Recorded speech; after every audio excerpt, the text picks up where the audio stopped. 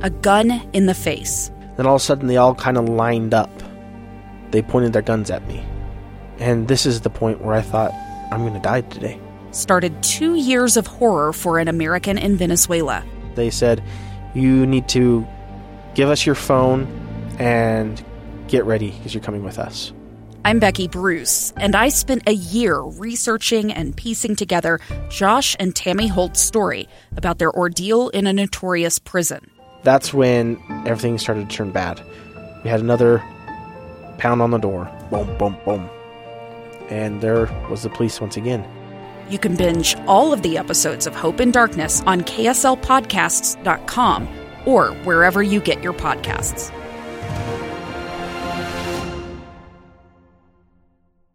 We're joined right now, actually, as he walks up here, and we're just going to put him right on the spot. John Cunningham, athletic director for the University of Cincinnati. Hey, John, thanks for being with us. Hey, man. John. Of course, great to be with you guys. Yeah. We're hitting them all down this radio row here, but it's a lot of fun. What a great setup for the Big 12. It. So these new schools, BYU, of course, who we cover heavily, this is one of those places that we've just it's so much fun because BYU hasn't had a media day like in a long time because they've been independent, and everything's bright, new, and shiny. Cincinnati has been one of these programs. I was looking at this, too. I was reading up on how 15 draft picks since 2020.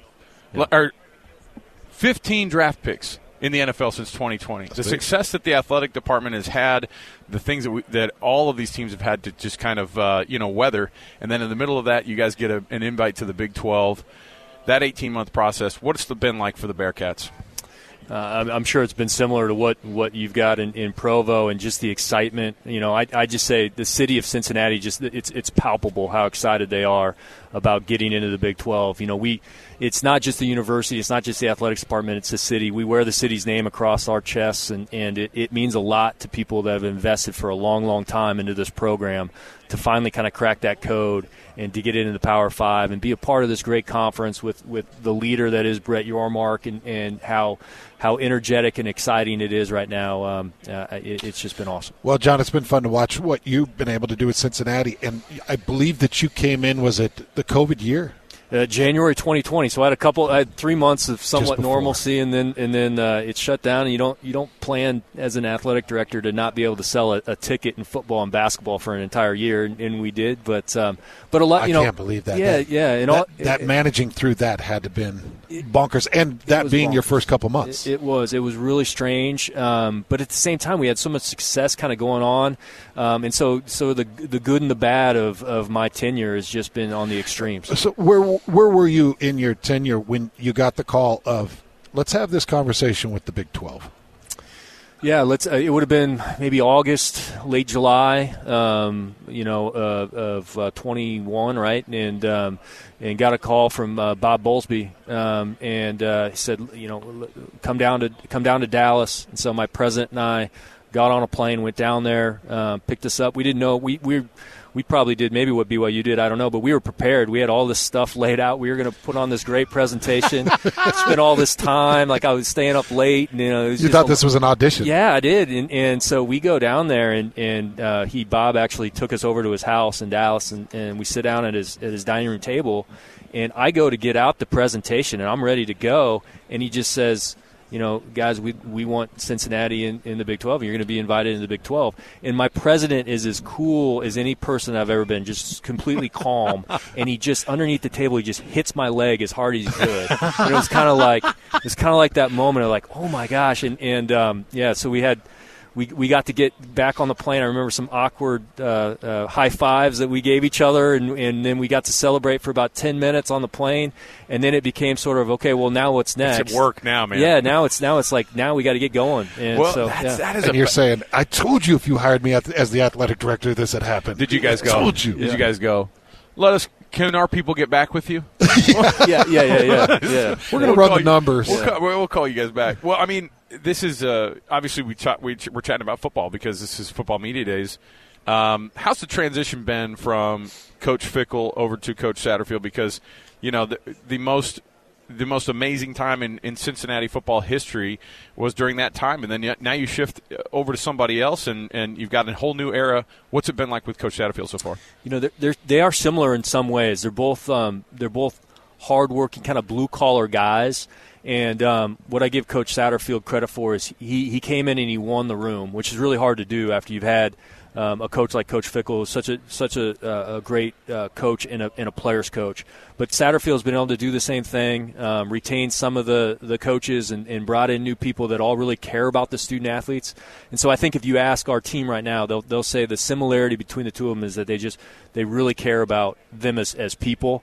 And so, the transition's been good, and Coach Satterfield's out there recruiting at a really high level, which is going to be important. You talked about the pros that we've had over the last few years. You got to have pros to compete in the Big 12. I just think that's a bottom line, and so we're going to have to continue to do that, and he has. So off to a great start, and a lot of transition across the board in terms of players and transfers and those types of things that we'll navigate. But we're excited. So, John, once they invite Cincinnati and you guys are sitting down and around a table and they said, and we're inviting BYU.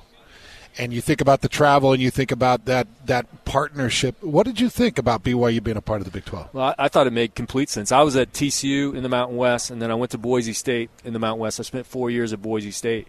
And that some of those great games that Boise State and BYU had. So I knew the fan base. I knew how great the fan base was in terms of national. And I knew that if we play in Nippert and we're playing BYU, we're going to have a lot of BYU fans there. And if we play basketball, no matter where we play, we're going to have a lot of BYU fans there. And just to go there, it is a trip. There's no question to get out to the West Coast is more difficult. But it's a beautiful place to play. People are friendly. Our fans will love going out there and spending time in that area of the country. And so I thought it made complete sense. And really, we're talking football, but kind of the whole breadth of what the BYU program is and how well they do in all the different sports, that means a lot too. It's BYU's first Big 12 home game hosting you guys at the end of September. It's just going to be such a wild ride for everybody. What about the other new members and how much the kind of rest of the Pac-12 has put the Big 12 has put their arms around you guys in this whole process too? I'm certain Brett Yormark has just been brilliant so far with you guys, because that's the only thing we've heard is how great he's been. Well, and that was part of it. Is it he brought, you could ask Tom the same thing. He brought the ADs in right away, so we were always a part of the conversation. It wasn't like there was a delay, even when we didn't think we were going to enter into the Big 12 for another year. He brought us in close. We started going to meetings with the Big 12, so we kind of knew what was going on. We knew how things were moving, and that was really important because we have felt like we were part of the Big 12 for over a year. And so, he's just done, like you said, he's done a masterful job of kind of balancing the worlds of Texas and Oklahoma leaving and the new four coming in and treating everybody fairly, and that's been really important.